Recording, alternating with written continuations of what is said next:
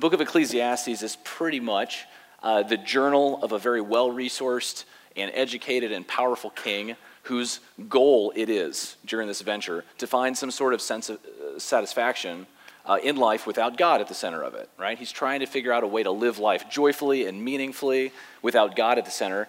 And chapter after chapter, you find out that he doesn't make it very far. He becomes very frustrated with the stuff that he tries to use to feel meaningful, right? And so he basically lets us know that a lot of things in life that a lot of people think count a lot don't count as much as they think they do, right?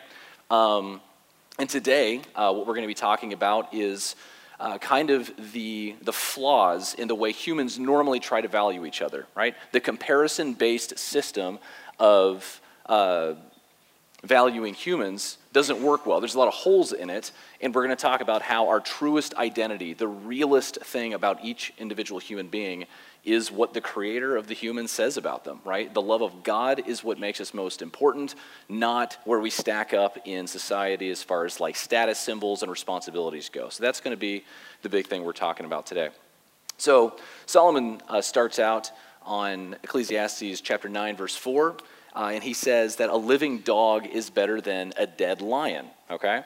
And if anybody's had any experience with ego in their lifetime, like I think all men, okay, maybe some ladies too, I don't know. When I read this, I think, is he praising cowardice? Like it sounds like he's saying it's better to stay alive with low dignity rather than to give your life to serve a cause. And I don't think that he's saying that at all. The rest of Scripture would disagree with that. Scripture calls us to lay down our lives for the Lord, for our friends. It's the highest act of love, and love is what is most meaningful, right? So that's definitely not what this is saying. What this is saying is that a dog is alive, a dog can experience the world, and the world is truly, truly a miracle. And if you had the choice between having a short life and a lot of people think you're awesome, or not really stack up and be impressive in society, but you can experience the world that God has made as the miracle that it is, that's the more fortunate situation, okay? And so this really came home for me deeply when I was a student at Southeastern University. I was a college student, and I've said this before on prior messages, but the reason I love the book of Ecclesiastes so much is that a big part of my journey as a Christian in college was trying to find some way to make my life meaningful. I wanted to give my life to something that counted, right? And so I was really crying out for the Lord. There's a lot of despair, a lot of cynicism, and that's a serious motivator to really invest all of your heart, soul, mind, and strength into the Lord, right? And so I developed this habit of walking around campus in the evening and praying.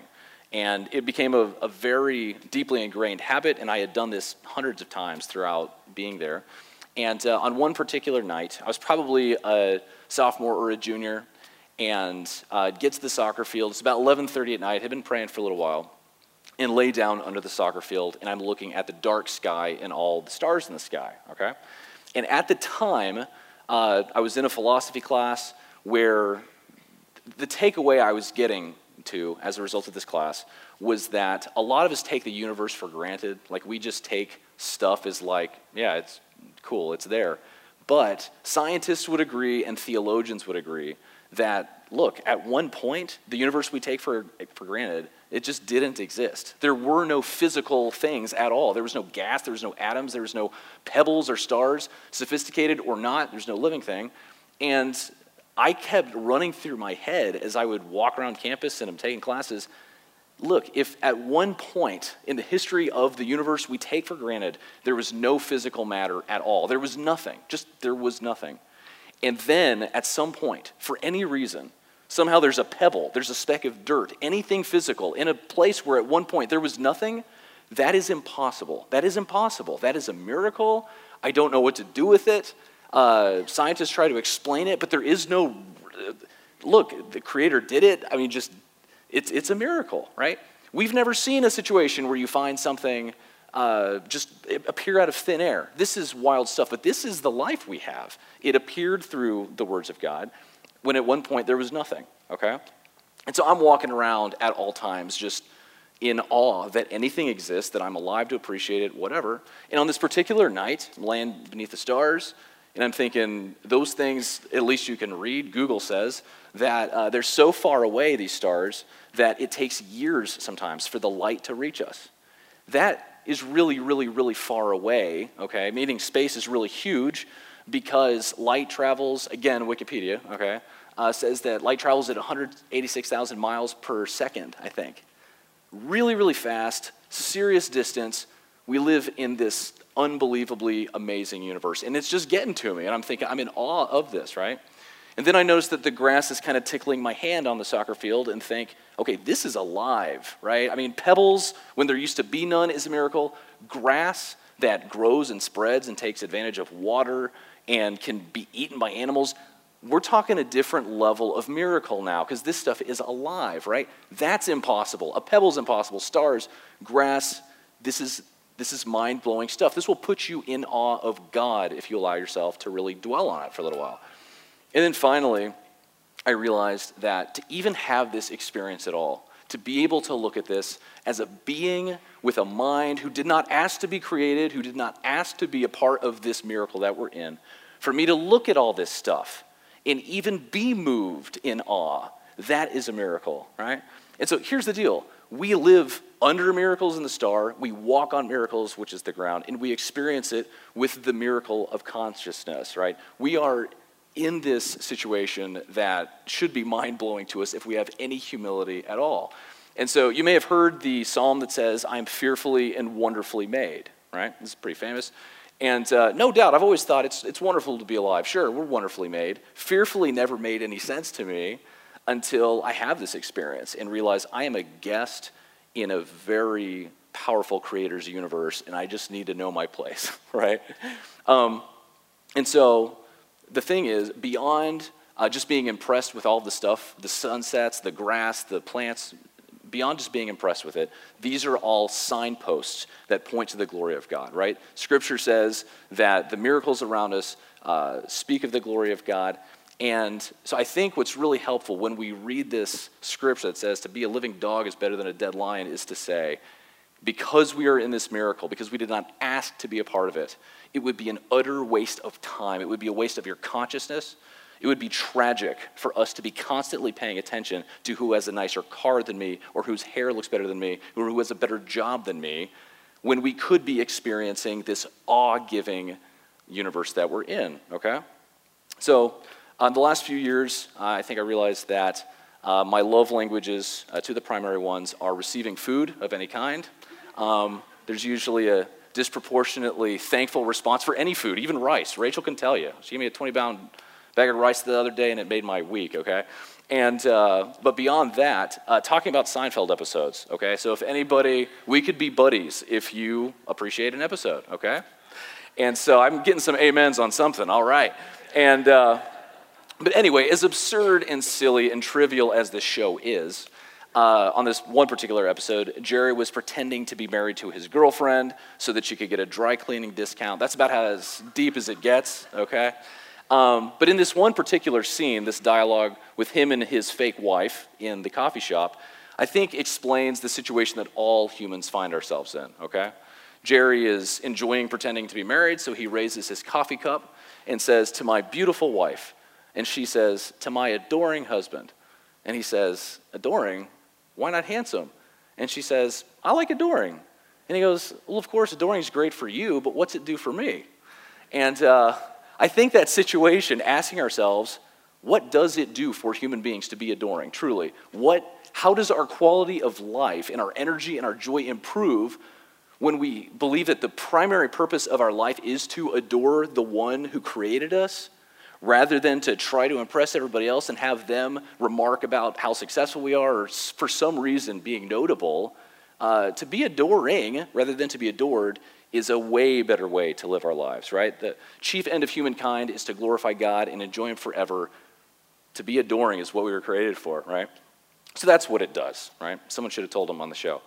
But so beyond understanding that the Creator knows our true value, and it is eternally more significant than whatever else our standing is, as much sense as that makes, that your Creator gets to name you more than we get to make a name for ourselves, it's also going to be important for us to kind of critique the current system of humans evaluating each other's value, okay?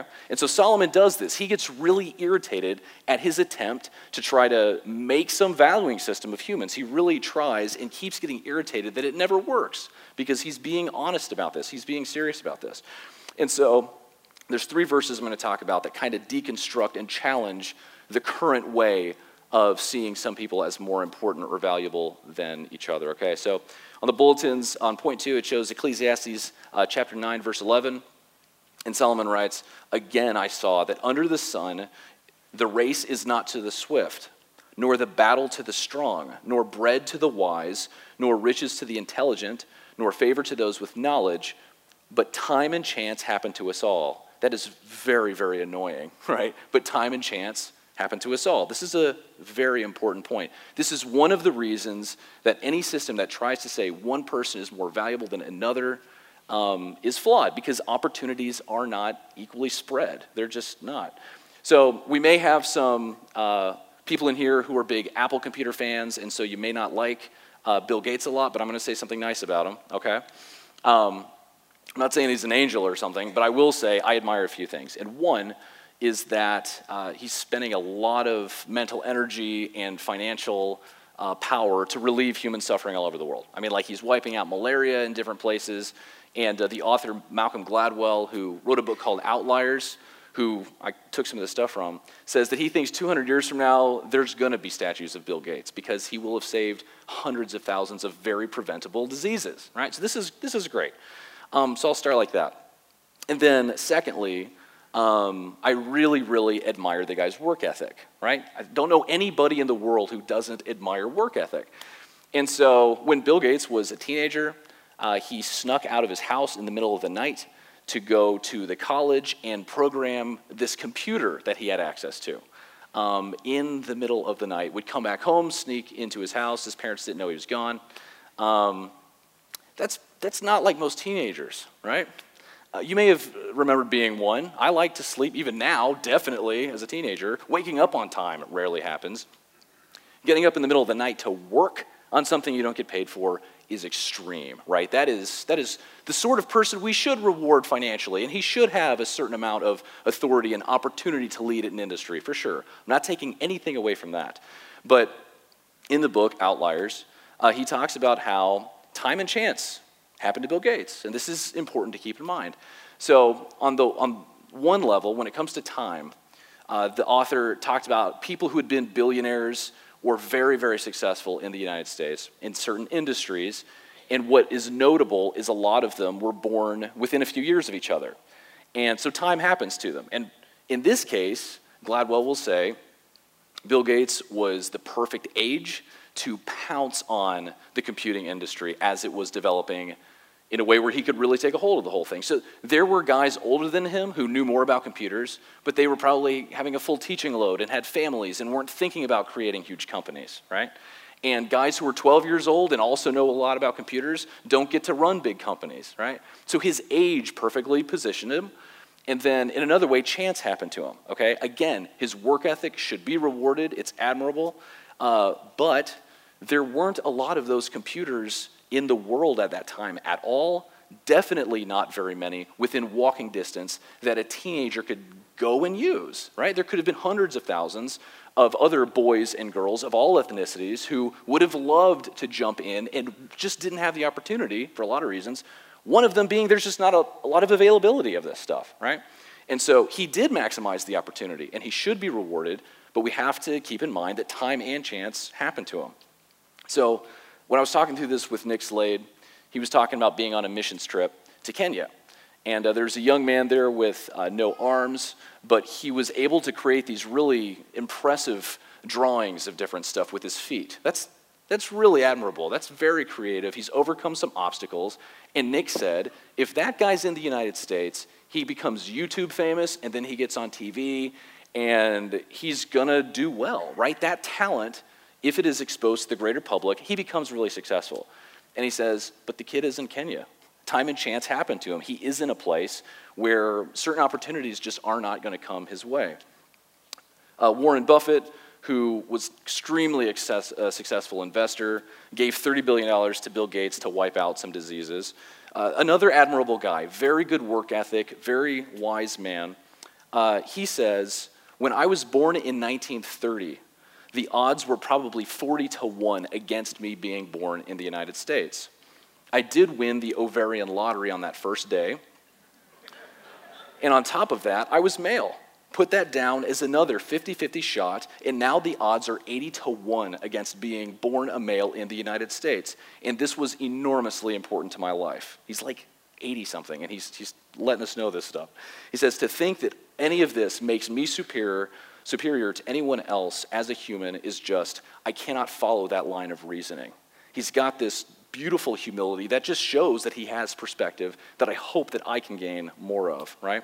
So, the first reason that it's just going to be a mistake to compare the value of one human to another is because opportunities just aren't spread out. And in some places, you can maximize them. In some other places, there's obstacles that others don't have. So this is one important reason. But then secondly, Solomon writes in Ecclesiastes chapter 9, verse 15, he says, he tells the story of a city that was being attacked. It was being threatened by a greater power. And he says, in this city, there was found a poor, wise man, and he by his wisdom delivered the city. Yet no one remembered that poor man.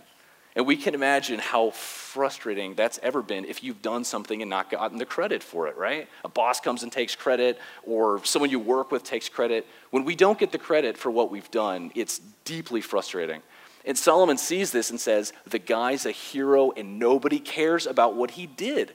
There's a lot of people who have done things that we just never hear about. So, first, opportunities don't come equally to everybody. Secondly, many who deserve honor don't get it. That's another reason this whole valuing system, one to another, it just doesn't work if we're being intellectually honest, okay? A few years ago, Karen and I were at Southeastern University as staff people. I got to teach a little bit, and she worked there. And we got to drive students from Lakeland, Florida to Atlanta, Georgia, where they had the Catalyst Conference. It's for pastors and business people and writers and stuff. And they had some really excellent speakers. It was a very enjoyable time. And one of the people who spoke was a guy that I appreciate named Dave Ramsey. He's a finance coach who's an evangelical Christian, and he's done a lot of good stuff for a lot of people, no doubt. And before I go on, I want to say as a pastor, I get nervous anytime someone's a financial coach and tells you to hustle and stack up the cash and stuff without also warning you that the love of money is the root of all evil. We have to be on guard against all forms of greed. Every now and then, he'll have an attitude that makes me nervous. But beyond those qualifications, the guy deserves a medal from the White House as far as I'm concerned, because there's hundreds of thousands of people in the United States that he's led out of really crushing, terrible debt. There have been marriages that have been saved by going by what he has to talk about because they stopped fighting about money. I know a lady back home who came to the Lord, became a Christian as a result of hearing some of his teaching at a church. Okay, so the guy's done incredible work. The government's not getting people out of debt, all right? No one has the record he has in doing this really great thing for a lot of people. And so I think he's a hero. I think he deserves recognition. And at Catalyst, he gives a good talk.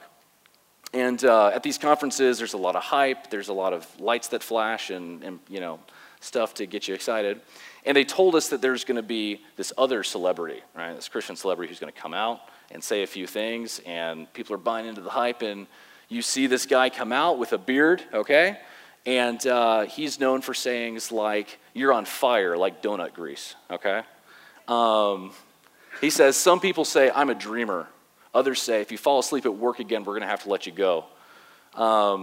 He also shows some insight into culture by saying, a redneck walking into a Bass Pro Shop gets more excited than a 12-year-old girl at a Justin Bieber concert, okay?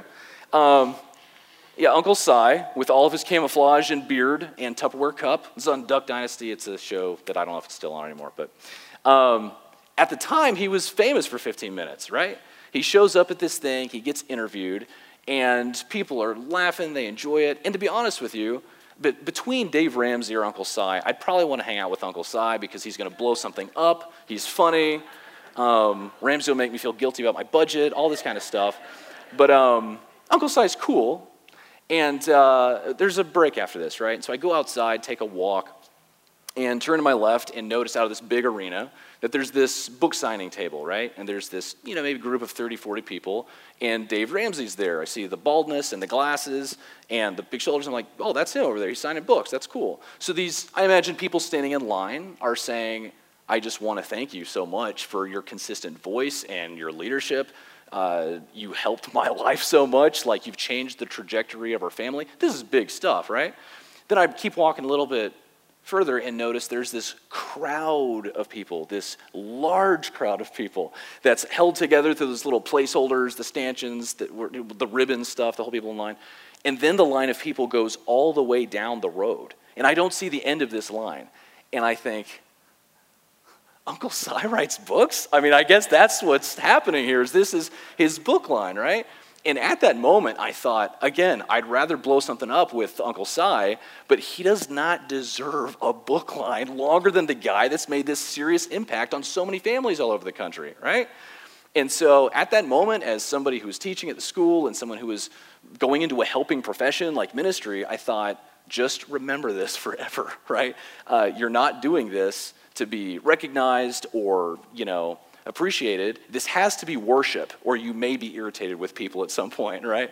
So all of our jobs are supposed to be worship to the Lord. I do think Ramsey can go to bed satisfied with his work, even though Si had a longer book line. But this illustrates the point that many times, sometimes people get more credit than they deserve. Other people don't get as much credit as they do deserve, right? So, and then third, in Ecclesiastes chapter 10, verse 6, Solomon laments, he is frustrated that sometimes foolishness, folly, or shameful behavior is set in many high places. Meaning, in places we thought everybody was good and trustworthy, you got some bad apples, okay? Many times, people in the comparison-based system of trying to one-up their neighbor, or at least trying to keep up with the crowd, we will join institutions that we consider valid or impressive or prestigious, okay? And so someone will go to a certain school because they think they get to say that for the rest of their life, or they get to have a certain job to say, well, yeah, I'm doing this, right? This is one very common means of us trying to improve our status in the whole comparison game thing. And I think a really great and innocent example of this is a man who became pretty high-ranking in the Marine Corps and was interviewed, and he basically said that he decided to be a Marine when he was 5 years old. And it was when he was in the living room with his dad, and his dad is watching the evening news, and the newsman says that the president is sending in the Marines, okay, to, I believe it was Vietnam. And when the dad heard the newsman say this, the Marines are getting sent in, his dad responded, that'll be the end of that soon, okay? And the boy hears that his dad, who he esteems and looks up to, esteems this other group of people who he believes can get things done, there's no problem they can't solve, and as a 5-year-old, his instincts are saying, I want to be the kind of person that my dad would esteem, right? And so, I mean, that's a perfect example of like what runs so many of us, even on a subconscious level, okay?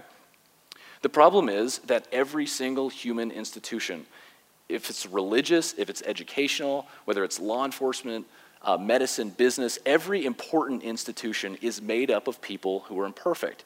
And people get in sometimes even though they really shouldn't be there, okay? So if you, I don't know if anybody's ever seen the movie Caddyshack, but that's pretty, that's a telling situation. I got a clip for you here. What's the dance of the living dead? Who is that disgusting man over there? I tell you, I never saw dead people smoke before. Guest of the Scots. What do you say we bust up this joint, huh? Yeah. Hey, you two should get a room, you know? Hey, Ringo, play something hot, will you? And you guys, take some more lessons.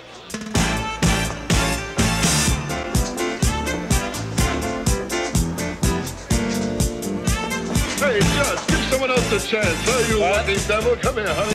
Those eyeballs, I don't know how you can look at those eyeballs and not laugh, but anyway, so this happens eventually, right? And if it's as something as, not particularly important as the exclusivity of a country club, when someone gets in there with a plaid jacket and no volume control, right? That's not a real serious problem for the world. But when ministry, right? When the church gets ministers who are self-serving, when law enforcement or medicine or business have takers rather than people who self-sacrificially give, it begins to really hurt the institution, right? And it becomes less trustworthy. And so Groucho Marx, a comedian with an excellent mustache, said one time that I don't want to belong to any club that would accept me as a member, right?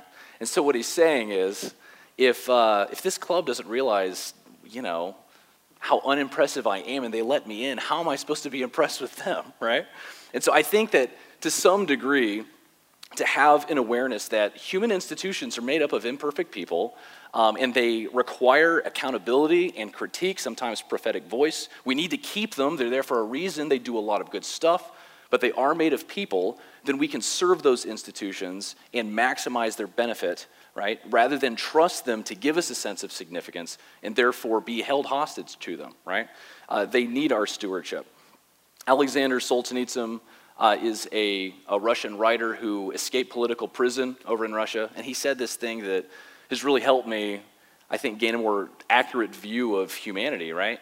He says that the line between good and evil is not between us and them, right? Between between groups of people. He says the line between good and evil runs down the middle of each human heart. This is really important to keep in mind. The people that run institutions can go either way. We all need help. We all need community.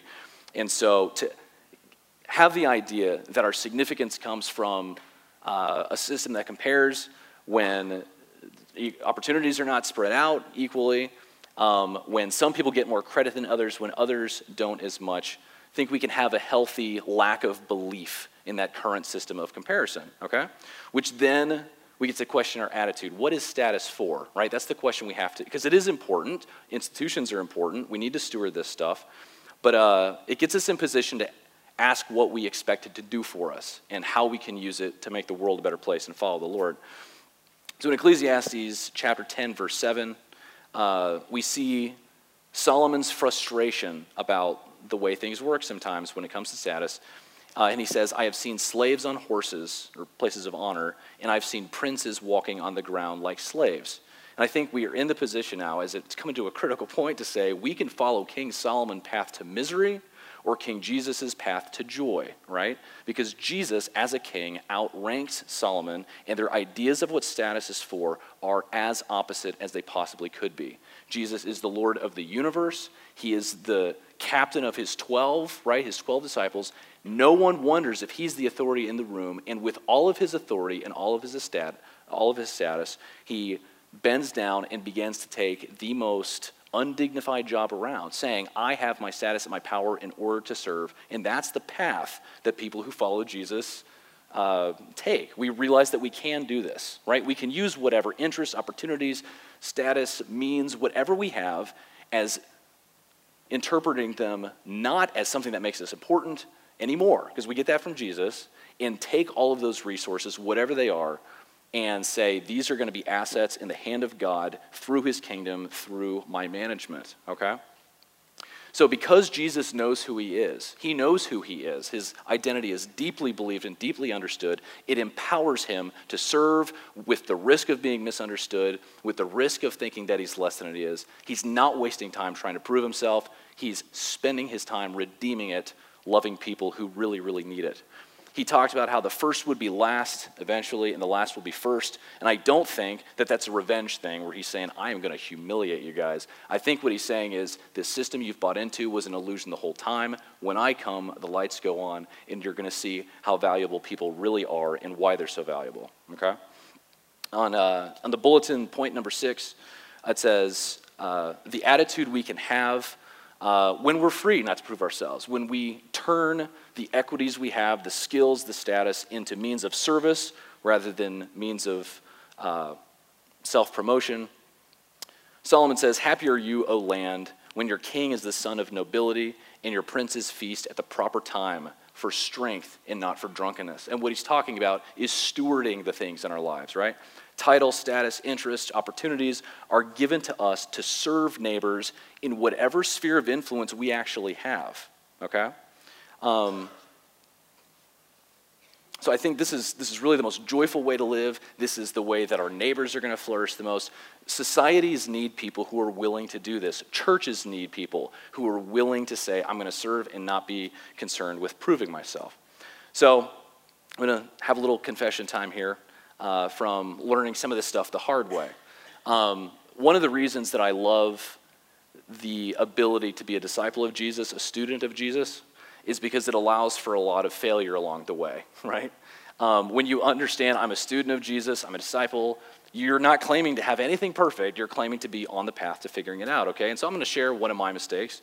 But at Southeastern, when I was a student, like I said, I was trying to make my life count. Like I really wanted to dedicate my energies and whatever I could use to benefit the world, make my life meaningful.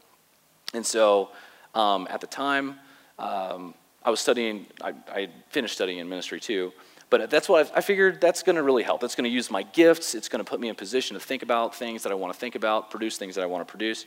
And so I'm at a ministry retreat, and it's for freshman small group leaders. And so we all go out, there's about 80 of us, and we're doing a testimony time, and people are praying, and people are sharing what the Lord's done in their lives, and it was a good time. And so someone's talking about how the Lord led them through an anxious time, or helping them kick a temptation they couldn't get rid of before, led them through their parents' divorce, all this kind of stuff. And then one young lady, gets the mic, and picture who played the lead role in Legally Blonde, okay? This was a young lady who definitely took care of her hair, was definitely a fashion person, okay? And cuticle care was one of her hobbies, all right? And really into style and stuff. And so she gets the microphone, and she says, I just want to warn you guys, this is kind of silly, but I'd like to share it with you. And she goes, a few weeks ago, I straightened my hair, and I'm listening and thinking, it sounds like she's about to give a testimony about her hair, and that can't be, because that's kind of really trivial. Like, that's not all that big of a deal. We're ministers, for crying out loud, training to give sacrificially for the rest of our lives. We've got brothers and sisters in other countries who are giving their lives to do what we're going to get paid to do at some point.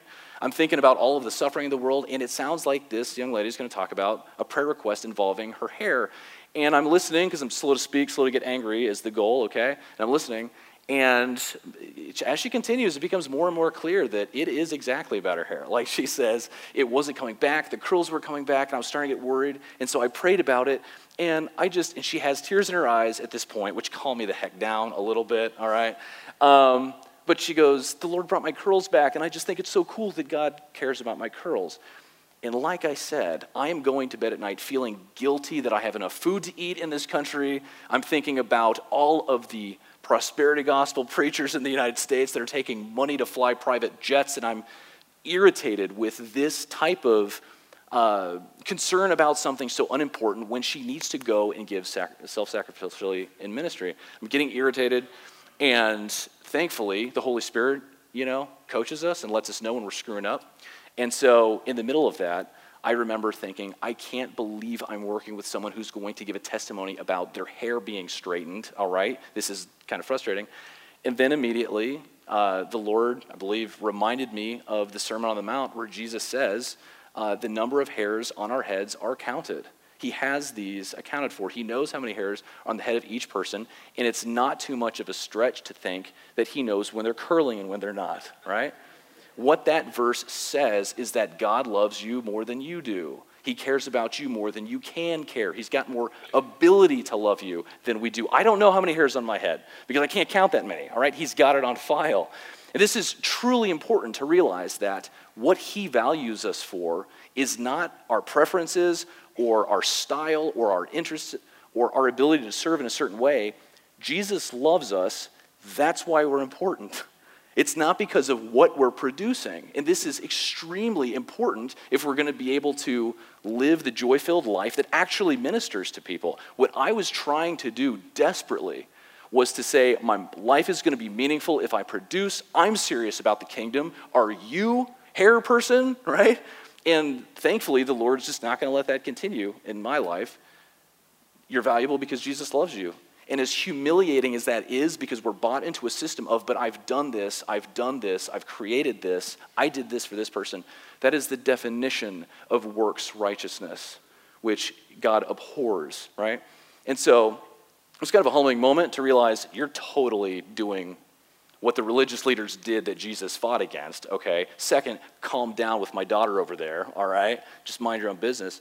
But then third, I realized that, like, I'm not going to be in a place to minister to people who do hair, right? They won't let me in the door looking like this, okay? The Kardashians aren't going to care what I think about what Dallas Willard said about, living as a Christian, right? We have different gifts. We have access to different places, and we can't do this alone. The mission that God has is going to require each of us in our circles of influence to minister to the people that we have relational credibility with, and none of us can go everywhere. Like those hobbies, those interests, those gifts are different for a reason, so we can reach a wide variety of people.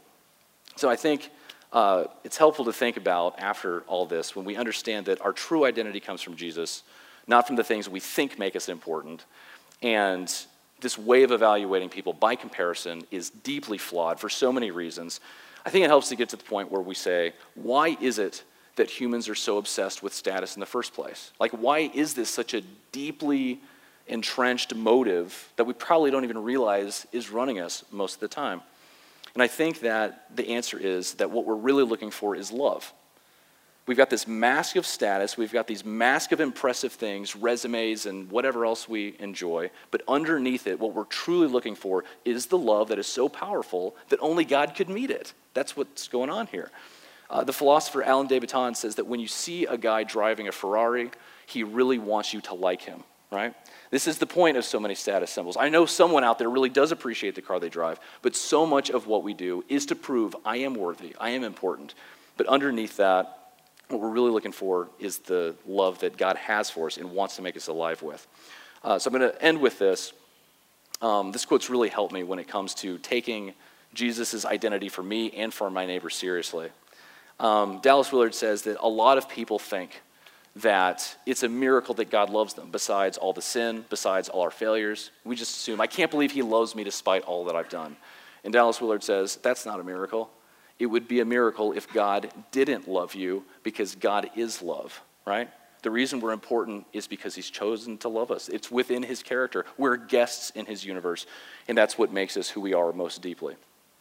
Thank you for joining us for the teaching here at the Cross Loganville.